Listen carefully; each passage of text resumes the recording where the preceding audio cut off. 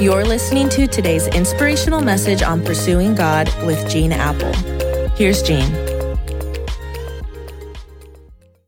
Well, happy Tuesday, everyone, and welcome to day 2 in the debut week of Pursuing God, my new daily podcast available exclusively on the new Eastside Christian Church app, which you can download at your favorite app store.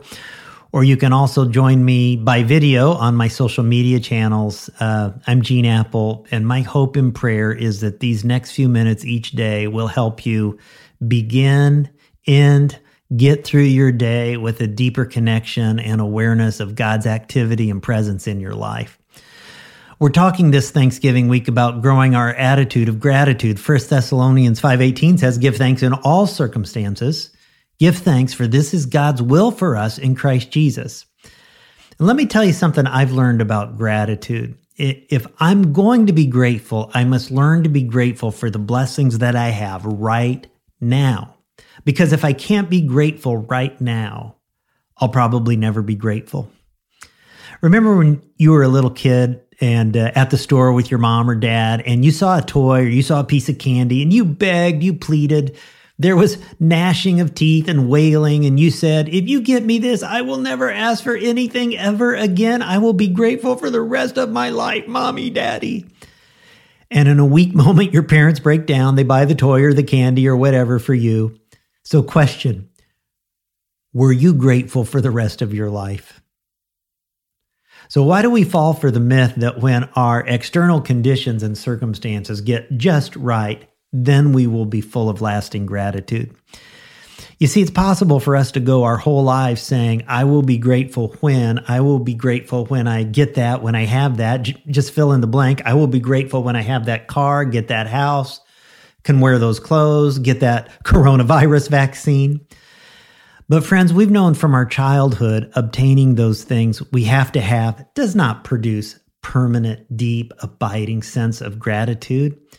And this is why I must learn and you must learn to be grateful right now. Psalm 118:24 says, "This is the day the Lord has made. Let us rejoice and be glad in it."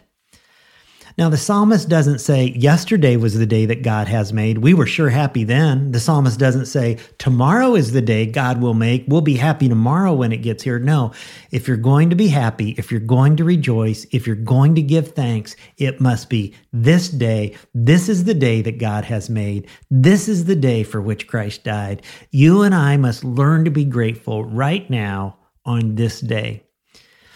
You see, friends, if I'm a follower of Jesus, if I'm a recipient of amazing grace and I can't be grateful right now, here's what I'm saying. I was made in the image of God. Not only that, God loves me and calls me his own child. Not only that, but Jesus came to teach, live, die on a cross, and be resurrected. So my future is assured with God forever. And not only that, I'm a part of God's family, the church where I can love and be loved. And not only that, I've been given the gift of the Holy Spirit, and I've been gifted to make a unique contribution as a change maker to the work of God. And yet all of that isn't enough to make me grateful. But if I had a really cool car and a really neat house, and if I could just have that December to remember for Christmas, then I'd be a really grateful person. Friends, just think about it. We can go on filling in the blanks for the rest of our lives, and it will never be enough. Or we can just learn to be grateful right now on this day. For this is the day the Lord has made. Let us rejoice and be glad in it. Let's pray. God, there's so many things that want to distract us that we think we can't be grateful because we see what we don't have not experienced.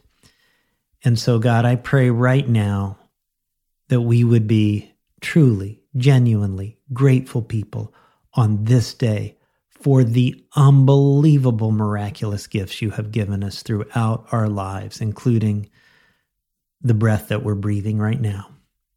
We're forever grateful. In Jesus' name and for his sake. Amen. Hey, thanks for spending a few minutes together today. And if you could help me get the word out about this podcast and videos to others, that'd sure mean a lot. I'll see you tomorrow.